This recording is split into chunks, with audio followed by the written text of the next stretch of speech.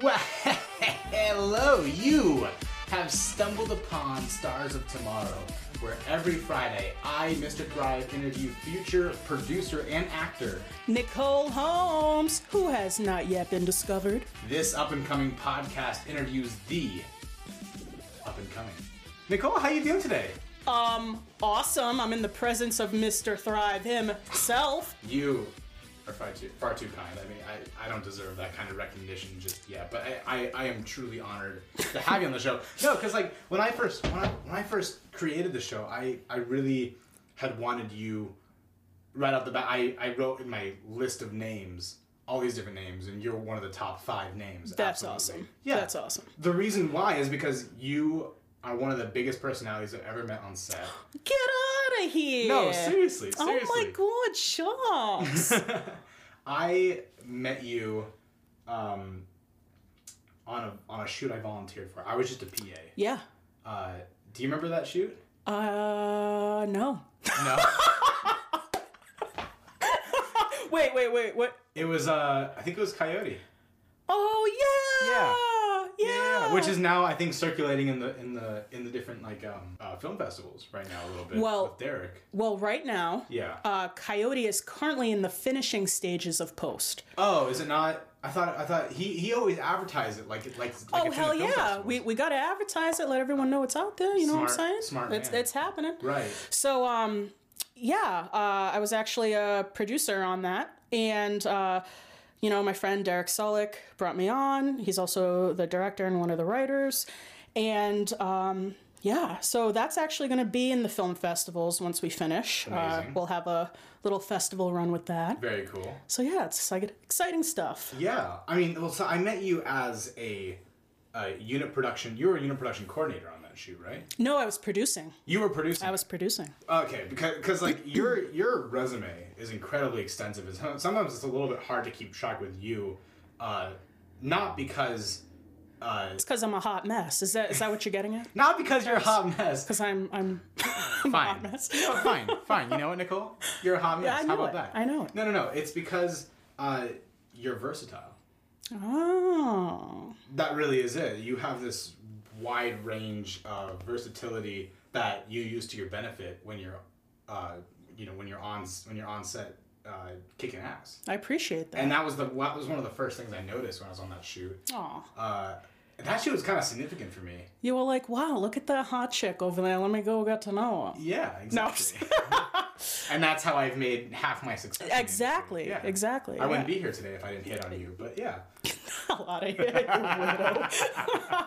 No, yeah, I do remember that shoot. I remember meeting you on it, and it was a joy meeting you. I'm happy we created this friendship out of it. It's great. All the same to you. And also Linda. How's she doing? Yes. Yeah, shameless plug. So Linda is actually going to be producing directing. I'm associate producing. Okay. A proof of concept pilot, a political drama. Very cool. Yeah, so she's doing great. She's working on stuff as well. That's amazing. Yeah. I remember when I met her, this podcast is now about her, by the way. Oh, great. We're not interviewing you. We're just going to interview you about her. Yeah, let's do it. No, I'm kidding. I'm about it. I would love to get her on the show, though, because she's a pretty interesting person. Oh, you have to. Yeah. Linda is so unique. Like, she's got such an interesting past. Who do you think is more interesting, you or her?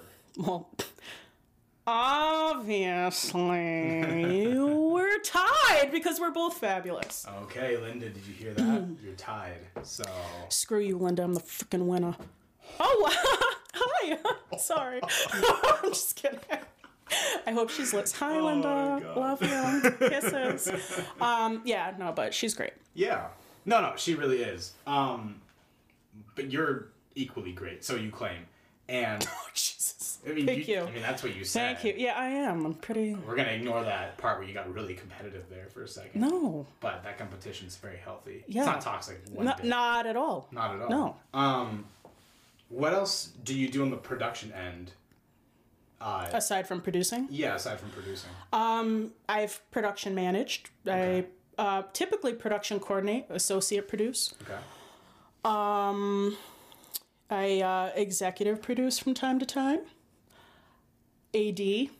Really? Yeah. Okay. I could see you as an AD. In writing, directing. Yeah, I'm not a yeller. I'm not a yeller, but I'm a boss ass bitch from time to time, you know. Right, yeah. Running the show a little bit. For those who are listening who don't know what an assistant director does, a lot of, contrary to the myth that an assistant director assists the director in directing, that is not what it does. No, that's not what it is at all. No. I always get asked someone brought up to me like, why don't you just be an assistant director? And I'm like, because that's not what I want to do. And they're like, wait, do you want to direct? I'm like, no. Two different things. For those of you who don't know, an assistant director kind of has to be a boss-ass bitch, as Nicole has. I think that should be like the... That's the definition of, if you look it up, that's the job description. Right. Right. It really is. And I actually had a friend who gave me a book to read. Her name's Abby. Mm-hmm. She's a really special person. Oh, Abby. Yeah. We love Abby. She gave me a book on how to AD. I don't know why she did, because it really didn't have much to do with sound mixing or directing. Didn't you request it? Don't try to lie, bro. Okay, but like bro, I was right there when she let you borrow it. Yeah, but like, I still don't understand why. Like, 'cause once I finished it, I was like, this had nothing to do with anything I wanted to do in the industry. You're like, wow, that was pointless. Terrific. I mean, I read it. It was interesting. I now know what an AD does. Right. Like, tooth and nail. I'm sorry, Abby. Anywho. Yeah, and Abby's a terrific AD too. So. Yeah, I hear she's my biggest fan on the show. You know, I don't know about that. I hurt my self-esteem. Yeah, maybe she tunes in from time to time. I don't know. Okay. I don't know. We don't know. But what I wanted to get to, though, going back to you. Yeah. I don't know why I keep on sidetracking all these different people. Well, because, like, it's not just about one person. It takes a village to make a film. Right? I love that. So, like, everyone's a team, and no one's better than anyone else. We're all just awesome. I wish more people in the industry had that attitude, because that's so much not so the case. How do you acquire the extensive skill set that you have in order to tackle all of those positions on the production side? You know, it's funny. When I first came out to LA, I'm originally from Rhode Island, in case none of you knew by this crazy-ass accent. Yeah, can't you freaking tell by the accent? I parked the car in Harvard's yard. Yeah, there we go. Yard coffee. You know, when I first came out here, all I had under my belt really was theater experience. Mm-hmm. I knew nothing about film. Okay. Like, absolutely nothing. And I thought, you know, I came out here specifically wanting to do acting, because acting is a strong passion of mine. But telling other people's stories and helping them create their stories and letting their voices be heard is really another passion of mine as well. So when I first went to film school, that's where I kind of dove into what I wanted to learn. And I went for producing and found myself, you know, ADing a lot. And from there, I just kind of took off and started production coordinating and, you know, doing more producing. And yeah, that's how I, you know, acquired these skills. And not just in school, obviously. Right. You got to be on set. That's where you learn everything. Right. Like, school can only teach you so much. Which film school did you go to? Columbia College Hollywood in Tarzana. Yeah. I know that. Yeah. So my experience was great, and I learned a lot. And graduated student body president. Don't want to toot my own horn. Honk, honk. Wow. I know, right? Put that many on your people resume. like me. What the hell? I don't think anyone like ever looks at that, honestly, on my resume. Because I put it there. I was like, let's see what it does. But at most, you've gotten a glance with the whoever you were applying to, just kind of like flip through the pages and they were like, look at that. Yeah. They're like, wow, she doesn't completely suck at life. Does that apply to PAing? That's similar to a PA, next correct? Page. Wow. Okay. Well, let's just destroy all my accomplishments. No. You know? Let's just make me feel like a pile of shit. No. Thanks for having me, Mr. Thrive. For the record, guys, Nicole actually has a long array of accomplishments, including one that she's working up to right now, but I'm not quite there yet. So just stay tuned, because towards, I would say, like the latter end of this episode, you will hear about some of the stuff that she's currently working on right now, and it's absolutely amazing. But in the meantime, I wanted to ask, you were at Columbia College, you kind of had a can-do attitude, is that what I understand? Yeah, like when I was, a freshman, sophomore, I got onto like every student film I possibly could. Literally, like I had 60 film sets that I was on before like I graduated. Jesus. I went into like the senior thesis class and was like, "Hi, I'm Nicole. Hire me on your fucking set." They're like, "You're crazy, but we need your freaking accent. Come on in." So, So was it the accent, or was it the can-do attitude that really made your success? yeah, I think it was a little bit of both. Partially my accent, partially my can-do attitude that got my ass on film sets. I mean that's pretty amazing, because it shows you. I mean, like stories like that, the can-do attitude. You hear about these different stories about the sneaky ways that people have like kind of like marketed themselves. Oh yeah. Whether that's through guerrilla marketing or literally just asserting yourself the way that you have. Right. Do you think that in outside of film school, it's as simple as that, just getting yourselves out there? I don't like to say fake it till you make it. I like to say do it until you believe it. For me, my first outside of school job was a cookie dough bites commercial. And, it was a senior who had actually come to me and was like, "Hey, so we're crewing up for this commercial. We need some G&E. Are you familiar with that?" My ass was like, "Hell yeah, I'm familiar with that. Are you kidding me?" So they just threw you on Grip and Electric.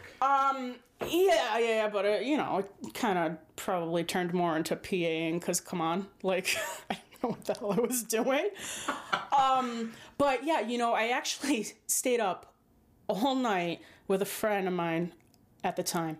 And, we just researched and studied different film terminology and equipment, and then the next day we were on set working a cookie dough bites commercial. So you pulled, fresh out of college. Or were you still in college? No, I was a freshman in college. Oh my God. I knew absolutely nothing. Oh my God. So you really, you pulled the ultimate college student move, which is like studying for the test the night before. Yeah. You pulled an all-nighter. Yeah, because I wanted to get on set. I wanted to know what I was missing out on. Holy shit. That's pretty tough. And do you think that people were able to read right through you when you jumped on that set, or were you a good faker? I know you say that don't fake it till you make it. Yeah, believe it. Believe it. Do it till you believe it. Okay. Because you have to start somewhere. Okay. So faking it is like being something that you're not, right? Mm-hmm. It's not something that you intend on being. Okay. But doing it is a more positive outlook on it. Doing it until you believe it. Like, this is who I am. I can do this. Mm-hmm. Right? Yeah. It's kind of like a confidence thing. So, I love that. Because you have always exuded confidence. I think that's what's drawn me to you the most, actually, is the confidence. Wow, thank you. I appreciate that. Yeah. Because, I spend most nights crying alone in my bed. I'm just kidding. I'm kidding. No, but it definitely takes confidence. And I think if you don't have confidence, again, do it until you believe it. Exude confidence you don't have, and you're going to believe that you have that confidence. Yeah. No, I love that. Yeah. I love that. I think that when I started in the film industry, I went for the more of the fake it till you make it approach. And I think at times my charm allowed me to get away with things. To get away with it. But at other times, I definitely fucked up. Right. I should make a separate resume. I have a resume for different scenarios of my successes, mm-hmm. but I should make a resume of just my complete fuck ups. Well, that's what we grow on. I know. And it's nice to go back and remember, hey, I used to be a piece of shit. Yeah. No, I'm not. Oh, hold on 1 second. No, I still am. No, you're not. Let's be real here. I definitely still am. I know me. I know me. Oh my goodness, get out of here. You are definitely not. Okay, thank you. You're welcome. Confidence restored. Thank you so much. You're very welcome. That will be $100 for being your therapist. Oh my god. Thank you. Okay, let me just get my wallet out. Got $2 of that work. I was gonna. We'll put you on a payment plan. Perfect. We'll finance my. We'll tack that onto your tuition. Perfect. No, yes. I'm just kidding. Exactly. But now you're in the real world. After college. Yeah.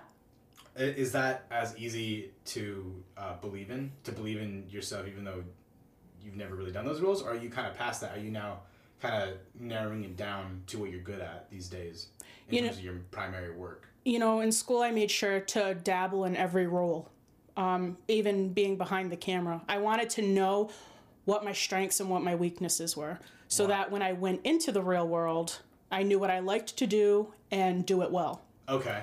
So, I was ready. I was full speed ahead when I came out, of college, and got on to one of my first bigger film sets as a production coordinator.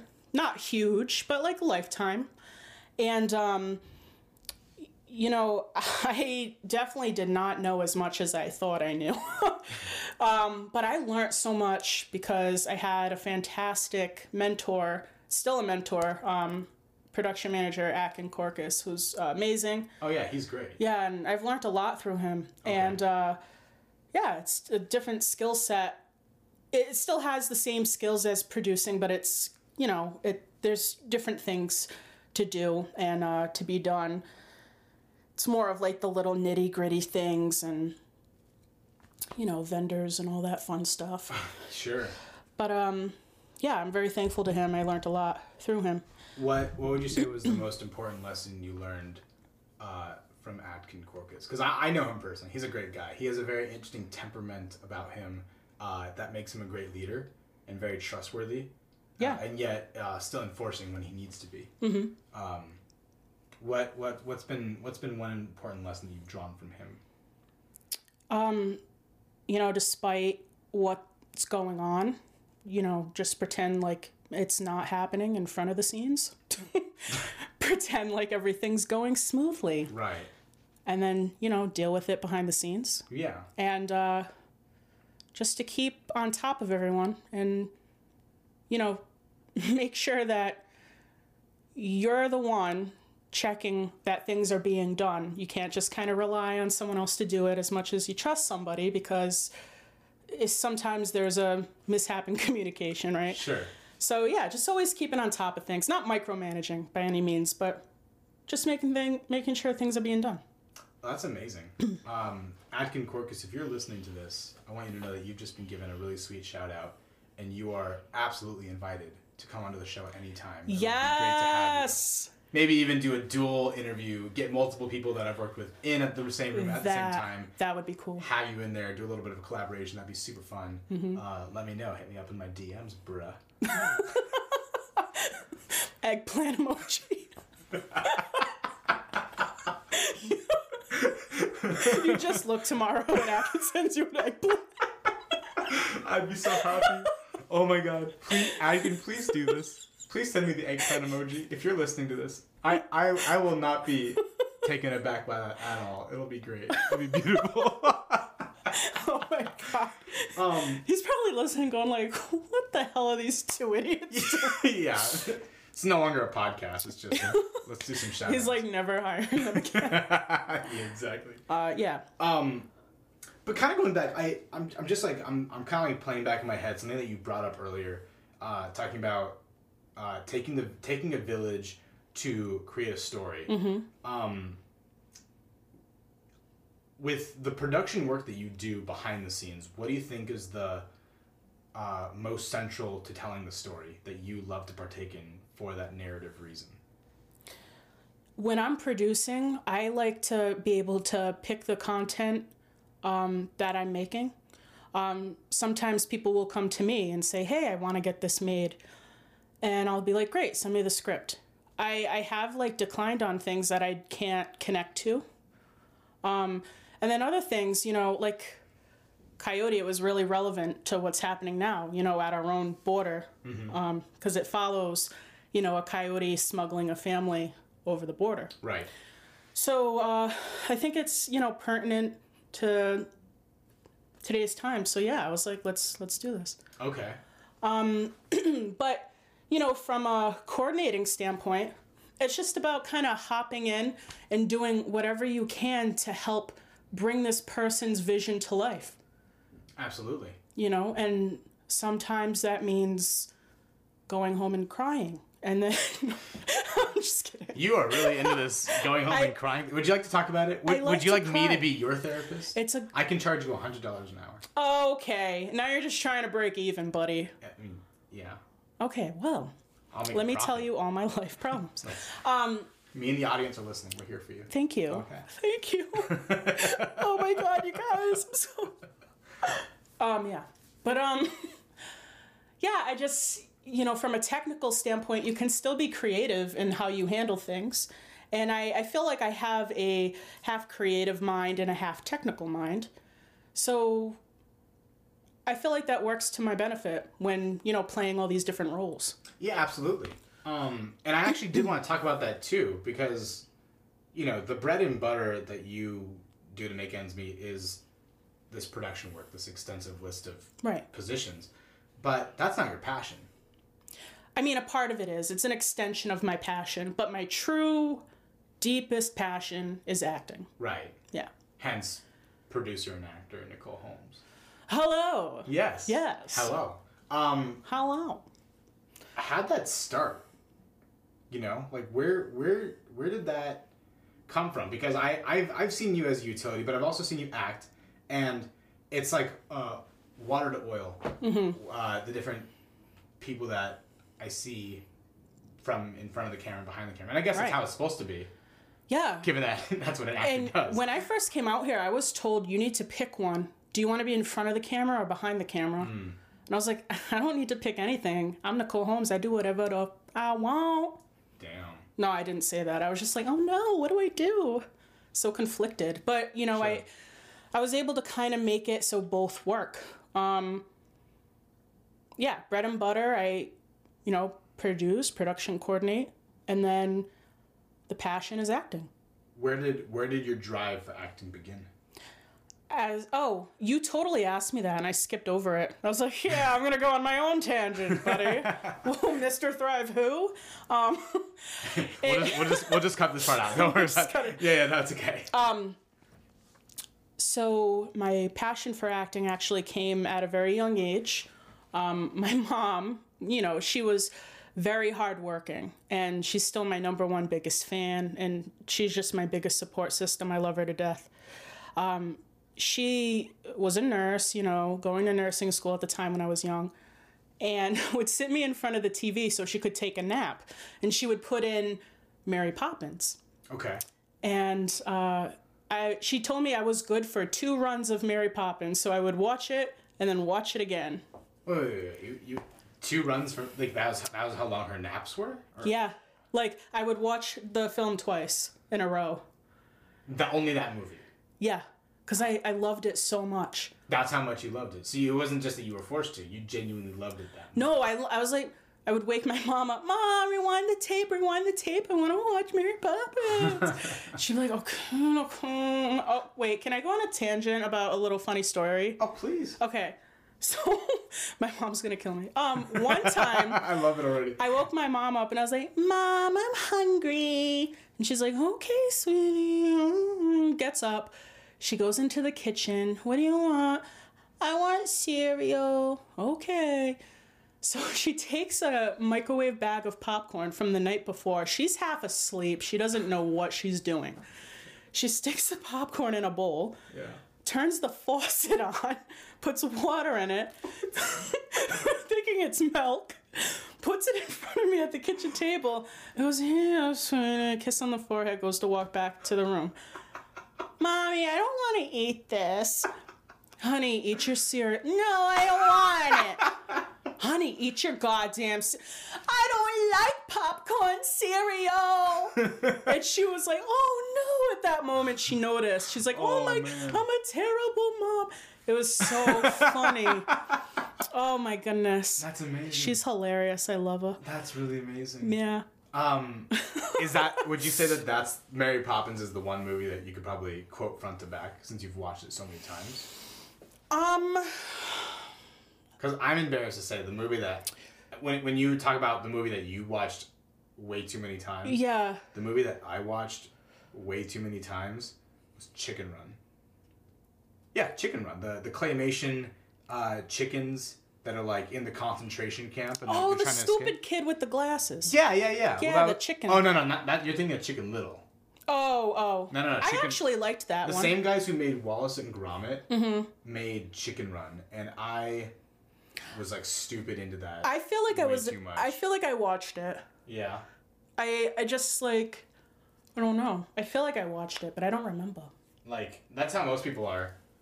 But yeah, I just watched it way too much, and I could quote that movie front to back. That's awesome. Yeah. Mr. Tweety! What are those chickens doing outside the fence? Oh, that's great. Yeah, no. I don't want to talk about it. I'm not happy about that. Oh, do close your mouth. You're not a codfish. Basically. Mary Poppins. Yeah. Oh, okay. Just a spoonful of sugar. Yeah, that's right. Oh, supercalifragilisticexpialidocious. Wow. Even though the sound of it is something quite atrocious. I'm gonna go on a whole tangent if you let me. So, would you ever consider going on like doing Broadway? Yeah, I mean, well, you did theater. Yeah, that was a dumb question. Musical theater was like my big passion. That's where you started. Yeah, so like was Mary Poppins. Went to doing my own little tiny shows in the basement, dragging my grandma and my mom and be like, watch me sing and dance. And they're like, great, yay. Wait, but you would make you would set up like a whole stage in your basement? Yeah, there were like these, big 4x4 planks down in the basement in the apartment building for some reason when I was living in Pawtucket. And I would put them together, and I would put the radio on, and I would be like, come see my show. And I'd like dance and sing to the songs on the radio, and they'd be like, yay. And I'd always say, I'm going to move to Hollywood one day and be an actor. And they're like, okay. And, here I am. Yeah, here you are. It's kind of crazy. Did you start in high school theater after that? Or middle school theater even? Or I don't even know. Yeah. So when I was even in kindergarten, there was like a little show that we did called The Wizard of Oz. You may have heard of it. How does that one go? I don't think I've heard it before. Get out of here. Okay. Follow the yellow brick road. Okay. Okay. Is that the road they peed on a lot? The Cowardly Lion. Oh, the Cowardly Lion. I'm too scared. Which one were you? Were you the Cowardly Lion? No, I was a stupid flower that some like little freaking munchkin came over and picked me. And the thing was, like, this was like a little school play, right? And I've always been chubby.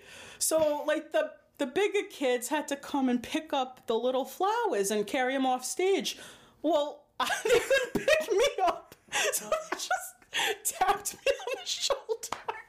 And I ran off. It's the funniest thing. The great news is you're still a flower to this day. I'm still a fat flower. Oh, no, I didn't. I aspire to be a fat flower. Oh my god. Oh. You're a fat flower. What were some of the bigger roles that you did later on in theater that kind of had an impact on what you do today? Yeah, so, and then I went to high school and acted in Arsenic and Old Lace, and I was Officer O'Hara, which is typically a men's role, but they saw my comedy chops and, put me in that. And the school was like, how do you feel about directing? Whoa. Yeah, and I was like, I would love to do that. So then I directed Grease the Musical, and that was the first show that the high school put on that was a musical. And it was the first show that sold out. Wow. Yeah, like, because I was already in repertory theater, I got a bunch of friends, and we got places to donate props and costumes and all that. So that's where I got my directing bug. Okay. But, it went from there, and then I started doing theater at the Stadium Theater in Woonsocket. Mm-hmm. And Encore Repertory was the group that I would act with. And I met so many fantastic people there. One gentleman in particular, George Martin, who I was very inspired by, and he actually casted my grandpa in a show with me. And then we ended up being a duo. Like, we were cast in every show with him afterwards. Really? Yeah. Wow. Where is he now? He's in Rhode Island. Okay, cool. Yeah, he's still in Rhode Island. He doesn't do theater anymore, but he was actually in the bathroom, peeing. And the director walked in. You don't say, yeah. And he was singing. And George was like, wait, you can sing? I'm like, I just can imagine this conversation. Like, right. Oh, hi there. Yeah, I mean, well, that's where the best stories happen. The Yeah. best stories in the entertainment industry have always happened with pee happening in the background. Yeah, exactly. Yeah. So, me and my grandpa both did a lot of theater when I was growing up, which was a great bonding experience. That's really sweet. Yeah. Wow. And one time it was a little awkward because we were doing Oliver Twist, and they casted my grandpa as Mr. Salisbury, and I was Mrs. Salisbury. So we were married. Oh. Yeah, that was a little awkward. Some little Game of Thrones action there. Whoa. Okay, maybe Calm not. down. Okay. Calm down, buddy. But it was actually fun. It was really cool because they did my face, my makeup, and my hair. Like, I looked old. Really? I'm an old lady. As the whippersnappers would say. But, so that was really fun. And it allowed me to kind of explore different other things. I played a nun in The Sound of Music. Okay. Sister Sophia. And then played a prostitute in One Flew Over the Cuckoo's Nest. Yes, I was a nun, and then I upgraded to prostitute. Got it. Yeah. That's great. It was fun. They gave me big poofy 80s hair, and I got to climb through a window and dance with men in their underwear. It's funny that you mentioned, though, that you did Sound of Music. Mm-hmm. I did Sound of Music as well. I did high school theater. Oh, fun! Did I never tell you that? No. I did high school theater. It's honestly one of my most cherished memories. I think I brought it up in the last episode, too. In your first podcast, I think you brought it up, didn't you? A little bit. Yeah, I brought it up. You'll hear in the next episode as well. The episode before you, I bring it up as well. You're like, you'll hear it in every episode because I keep mentioning it. No, but the second play I ever did, I almost quit. Because why?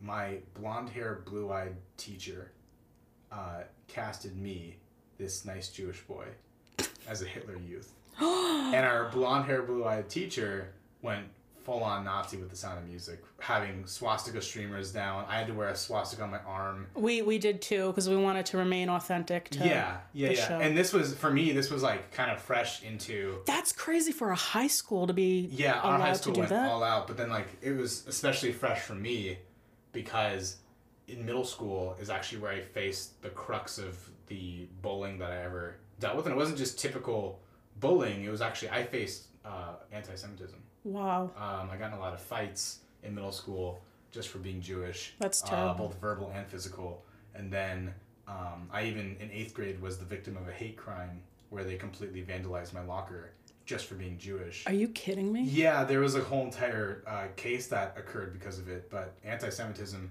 is certainly no stranger to me. In case you're wondering, those people who did the hate crime were caught. And one guy is kind of this loser who lives all the way out in Washington right now. He was the ringleader of the whole operation. The other guy, an African-American who didn't know what was going on, who spray painted swastikas unbeknownst to him to what it meant and as to what he was doing. I actually met up with him about, I would say, probably safe to say about like 6 to 8 years later. And I sat down with him at a restaurant and had one of the most important conversations in my life because that was like a really big full circle for me. Right. But yeah, that was like to kind of like picture going through being the victim of these hate crimes, where the swastika is very prevalent in that hate crime, and then having to wear it 1 year later on your arm. Holy crap! And I almost quit, and I felt really insulted. Did you tell him? Oh, he how knew, you knew felt? I was Jewish. Yeah, he knew I was Jewish. But like, did you tell him like this? I'm uncomfortable in this role. I think. I mean, you shouldn't have had to. I think that's a dumb question. Yeah, I don't think I had to. I think he knew, and I think I love that blonde hair, blue eyed teacher of mine. He was actually he is a great guy, but I think that sometimes his decisions can come from a very aloof place, and he's a little bit older, and I'm not afraid to say that I don't think all his decisions are made with the clearest rationale. No offense to this teacher of mine. I actually really do love him. It's not like you're saying his name, so it's fine. Right. Yeah. I don't want to. Not in this episode. No, of course not. Well, I wouldn't even. Yeah. But he's just he really is a great guy. I think he just made a really questionable decision. Right. Not really thinking about the context of what he was doing with who he was casting. I actually I can't even imagine what you must have felt. I remember though, in order to do that show, I remember one late night, I unexpectedly went through the high school directory that we were given, where every student's phone number was in the book. Right. And I called up this guy named Russell, okay, who was like a role model for me in the theater department. He was just another kid like me. I think he was a junior at that time. And I called him up, and he was getting lead roles. And I said to Russell, dude, I want to quit. What should I do? And he said, don't. He said, don't quit. This was at 10 p.m. This is a random call at 10 p.m. And he was willing. He was nice enough and sweet enough to answer the call and say, don't quit. Because there are going to be better roles in the future. And if you quit now, he's not going to get the chance to see your showcase. So I stayed in it. And the next play after that, I got one of my first lead supporting roles, Laser Wolf in The Fiddler on the Roof. Wow. Which is the total opposite of Sound of Music. Oh, that's great. Yeah. So that was a pretty big accomplishment for me, because that opened up a lot of doors in my high school experience. That's intense. Yeah. That was a really big pivotal time in my life. Yeah. So I always have a tender spot in my heart for high school theater. Right. Just for that specifically. It's definitely nice to be involved with it. It opens doors to other things, to other avenues. Because there's different departments in it too. The lighting board and everything. Being a part of the run crew behind the scenes. And to this day, I'm actually a little bit surprised with myself that I chose acting, but I think it makes sense because I really needed to explore that. To explore that and to build confidence, to get over certain internal struggles that I was facing. Yada yada, really. Just yada. This stuff's important. It's not yada yada. I needed some confidence, but I need some character building. Yeah. And I got that 100%. That's awesome. Yeah. Wow, that's a really inspiring story. Thank you. Thank you for sharing that with me. Of course, yeah, no, I try to be. And I was really quiet when you were telling me, but it was only because I had this look of shock on my face, I can't believe. I'm touched, thank you. Yeah. But now, going back to you. Oh, great, after that. Yeah. Okay. Like my transition? Yeah, I love really that. Really smooth, right? I love that. Smooth as butter. Smooth as butter with a bunch of pine cones in it. I made that saying up. You can coin it. I was going to say, do you do theater anymore? Have you had the chance to? I have not had the chance to as of late. However, it is something that I'm looking into getting back into. Okay. Musical theater and sketch comedy I have a strong interest in as well. Right. And speaking of your sketch comedy, this is what I was talking about earlier on in the episode about some of your amazing accomplishments that you're working towards right now. You just made a submission. We won't talk about it too much if you don't want to, but you just made a submission for a contest for sketch comedy. Yeah. SNL was accepting some, writing pamphlet submissions. So I wrote a few sketches, sent it in, and we'll see what happens. And I've watched these sketches, by the way, and they're hysterical. They really are. Which sketches? Well, didn't you post a sample video? Oh, no. This is completely new original content that I haven't shared with anyone. Okay, gotcha. Yeah, just because. But I have seen other of your work as well, I believe. Chunky Tuna. Yeah, Chunky Tuna. Yeah. Tell us about Chunky Tuna. Chunky Tuna is, it was a senior thesis film, but it's actually, for some reason, getting a lot of attention right now. Okay. After graduating a few years. So Chunky Tuna is a coming-of-age high school comedy about a female who joins an all-men's wrestling team. And it's based on my own life experience being the only female on a men's wrestling team. Gotcha. Yeah. So how I kind of cover up my hurt when I was young, I would always be comedic about it. So I think making this film was very cathartic in that sense, where I made this comedy about this time in my life. And, right now, I think it's also relevant because it follows a female lead. And, we're seeing this whole kind of change in the film industry where women are becoming leads finally and getting these really great roles instead of just being, pieces of meat in the background. Seriously, yeah. But yeah, so you can see Chunky Tuna on the digital ticket. It's also streaming on IndieFlix. And I'm going to use it actually as a proof of concept. I'm in the middle of writing a feature for it because a producer friend of mine has a little interest in picking up a high school comedy. Wow. So finally getting off my ass and doing that. That's awesome. Yeah, so proud of that. So yeah, I submitted a clip of the film, the sketch you're talking about. Yeah. I submitted it. I think that's what I remember. Yeah. It's a scene where she's like trying out for the wrestling team and it's going to shit. She's like falling, everything's a mess. And so that's actually on this contest on the Audience Awards platform, and it's called the #SheDirected contest. Cool. And there's still a week of voting left. So, hopefully that gets, it enters one of the placeholders. Absolutely. That'd be Guys, great. check it out. Chunky Tuna on where again? Where can you watch it? You can watch it on IndieFlix, the digital ticket, and there's stuff about it on IMDb, Facebook. There's an Instagram, a Twitter. So yeah, it's everywhere. Check it out. Amazing. Do you do a lot of acting in film? Yeah. When you're not doing theater?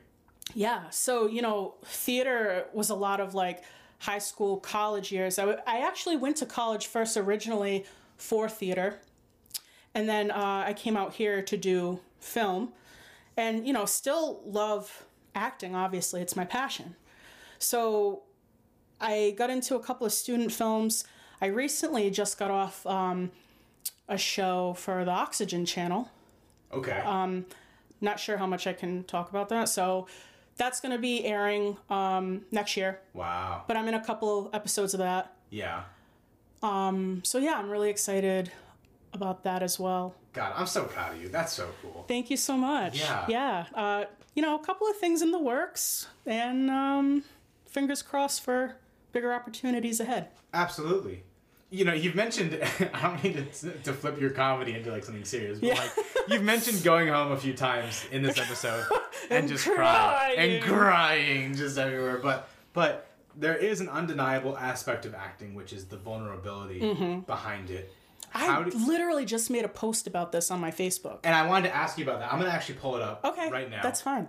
This is why in the middle of one of your answers earlier, I turned on my phone because I just remembered, oh yeah, I want to ask her about that. Yes, Hold on. yes. I'm gonna read this. I'm gonna find this for a second here. Yes. Okay. So this is what you posted, and it was absolutely beautiful. I'm just gonna read it to you, and I would love to get your response about this because I know it has to do with vulnerability and talent. It's one of the toughest things to do in Hollywood. Yeah. So here it goes. Sometimes it is really hard being an artist. We feel things to a particular depth that can absorb us fully and drown us in it. It is an extension of oneself that is literally ripped from them and given to anyone who will absorb it. It's a process of giving away little bits of yourself to make room for growth and inspiration. It becomes tiresome. It drains you and takes a particular kind of strength that the average person doesn't have. It takes a lot of sacrifice to follow a dream. We literally give up everything that makes us comfortable so we can fail and fail again for a chance at creating something that speaks to just one soul.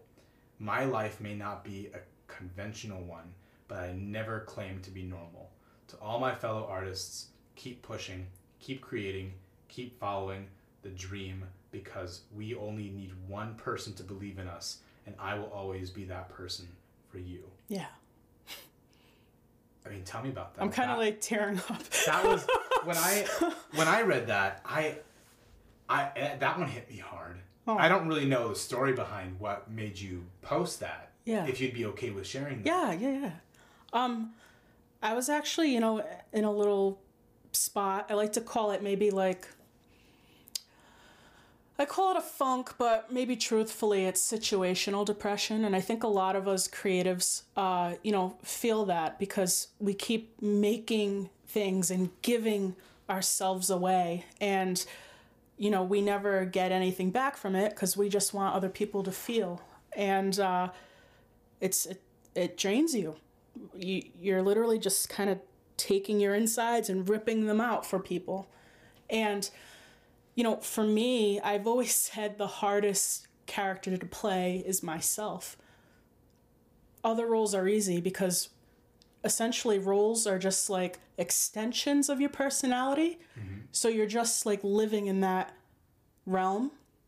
Whereas all those extensions complete your full personality, and it's like, whoo, it's a lot. Right. And I think a lot of people feel that. Like, and it doesn't have to be acting. It's like everywhere. Writers, directors, singers, songwriters, and, painters, every kind of artist that's out there. Everything's art, Yeah. It takes something from within us to create. So it's a piece of us that we're giving to the world. Yeah, no, I mean, I graduated from college in 2017. Mm-hmm. And I knew it was going to be tough being on my own, trying to freelance, figuring out what I'm going to do. But even in just those 2 years from 2017, I can't tell you how many times I really needed to hear that. And there were times where I didn't hear that just because, of course, we weren't friends, or because, simply put, you only posted that a couple days ago. Right. But this is something that I think artists really need to hear, is that they actually have one of the most important jobs to society. In that society, there's a lot of gears turning that have some sort of mundane purpose, but the purpose of talent, whether that comes in the form of, like you said, directing, acting, you're a comedian, you're a painter, you're a podcaster, you're a writer, whatever it is, you're the reason why any of these mundane gears want to live. That's really what it comes down to. And no matter how big or small of a following you have, there is one person, at least one, who believes in you. Hi, I believe in all of you. I do. I mean, that's Nicole Holmes for you right there. I really do. I think that we have to uplift each other, always. Absolutely. And Nicole, the reason why I invited you on the show is because I believe in you. Oh. It really is. The people I bring on the show are people that I believe in. I am convinced these will be people that make it big one day. That's really cool. I really do mean that. And having you in here, when I said it earlier, I really did mean it. It is nothing but a privilege to have you on the show. Because I know that one day this episode will be more valuable than anything. Yeah, and then you'll sell it and get it. No, I'm just kidding. Fuck yeah. Get that profit, baby. No, but I actually really love and respect and think this is awesome what you're doing. Like allowing people's voices to be heard. And that's really important these days. There's not enough of it. I mean, granted, with social media these days, everyone's famous. Right. That's something that everyone's a model. Right, and that's something that the last episode was mentioned. Amanda Villatoro, she was saying that everyone's famous these days. Mm-hmm. I mean, God, I want to be famous to some extent. Mm-hmm. I want to be, I think, Bryan Cranston famous, not Kanye West so famous. Great. I love Bryan Cranston. But I don't want to be Kanye West famous because his fame kind of makes him crazy to the point where it's stupid. But Bryan Cranston is still the great, loving dad figure. Yep. That he is, and that's the kind of famous I want to be. And like even interviews with him, like he just seems like such a humble, wholesome person. Yeah. Right? I mean, I don't know him obviously, but Yeah. he just exudes that. So. Yeah, I've heard stories about the way he handles fans when fans go up to him in public places and they try to get an autograph. He's able to, he will make his effort and sign autographs and whatnot. But at the same time, if it's too much, he'll say it's too much in a very respectful way. Yeah, and that's very reasonable. Yeah, and I mean, you have to reserve yourself sometimes. Like it gets to be a lot. Yeah. So I would like to, he's a role model for me when I think about the kind of fame that I want to, hopefully strive for. Right. I think everyone should strive for that certain level because that's like almost like the perfect happy medium. Well respected. Yep. But I'm also able to combat the crazy a little bit, both internally and externally. Right. Yeah. Right. But you don't just do acting. No. You don't just do acting. And you also don't just do production. You also do plus size modeling. Yes, too. I do. Where did that come from? Who the hell am I? Yeah. I'm like an entertainment Sybil. I have all these personalities. I remember it's kind of funny because I remember when I first got started, my first thought was like, I'm going to make the most grand spanking business card out there. And remember... I remember that business card. You gave it to me. Oh, God. What'd you think of it? I said, what the hell does this guy do? And you know what? What did it say? What did it say on my business card? It said like, I don't even know, honestly. There was like 15 things listed. Yeah. And me and Linda were like, wow, this is great that he does all this, but maybe make a separate business card for each. I would have had to make 15 separate business cards. Well, that's what I had to do. I did that. Did you really? Yeah, because they always say you have to be good at one thing, like be great at one thing, right? Yeah. You can't be a jack of all trades. Sure. But, I mean, I feel like nowadays you have to be a jack of all trades. You really do. Like, you have to know how to, edit a little, shoot a little, direct a little. You have to know how to do everything. Well, you can't just jump in guns blazing.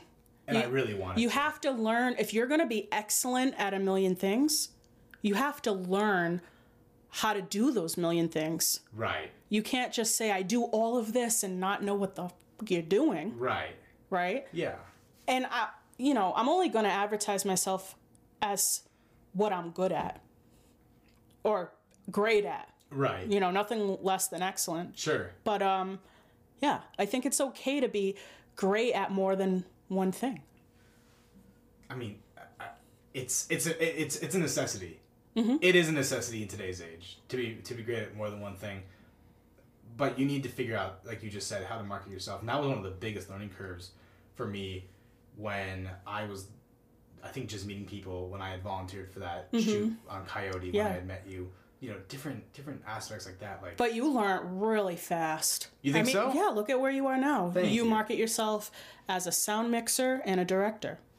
Precisely. Easy peasy. Yeah. And you may do all these other little things. Yeah. But those are the two main things. Just like I'm mainly an actor-producer. Right.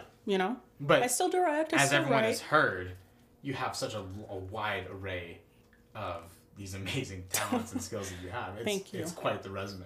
Thank you. And I'm just glad to have you on this show. Before we wrap up, I want to ask you the one question that I ask everybody on this show. Oh. Buy me a drink first. Oh, wait, you already did. I did. For the record, we had a great shot of Don Eden tequila. Gotta, liven it up a little bit, Sonny. Yeah. Okay. Makes the podcast interesting. What's the question? The question is, what will you be famous for? Ooh. That's deep. I don't strive to be famous. I strive to follow my passion. And my dream is to live comfortably off of being able to do what I love to do.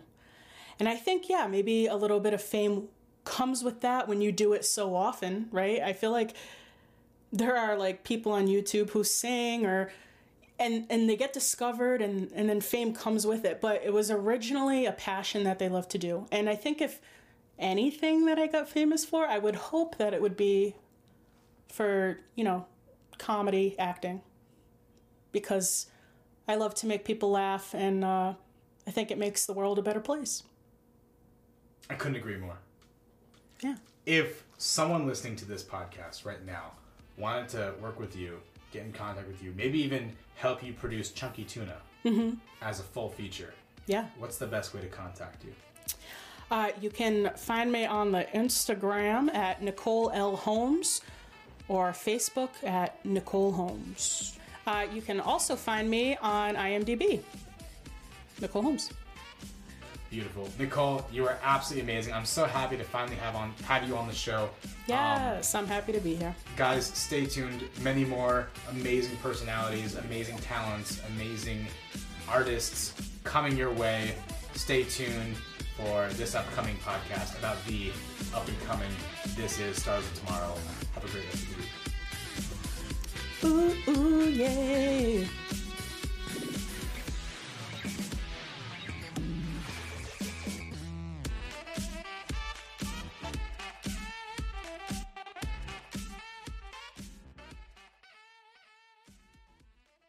This podcast is a part of the C-Suite Radio Network. For more top business podcasts, visit c-suiteradio.com.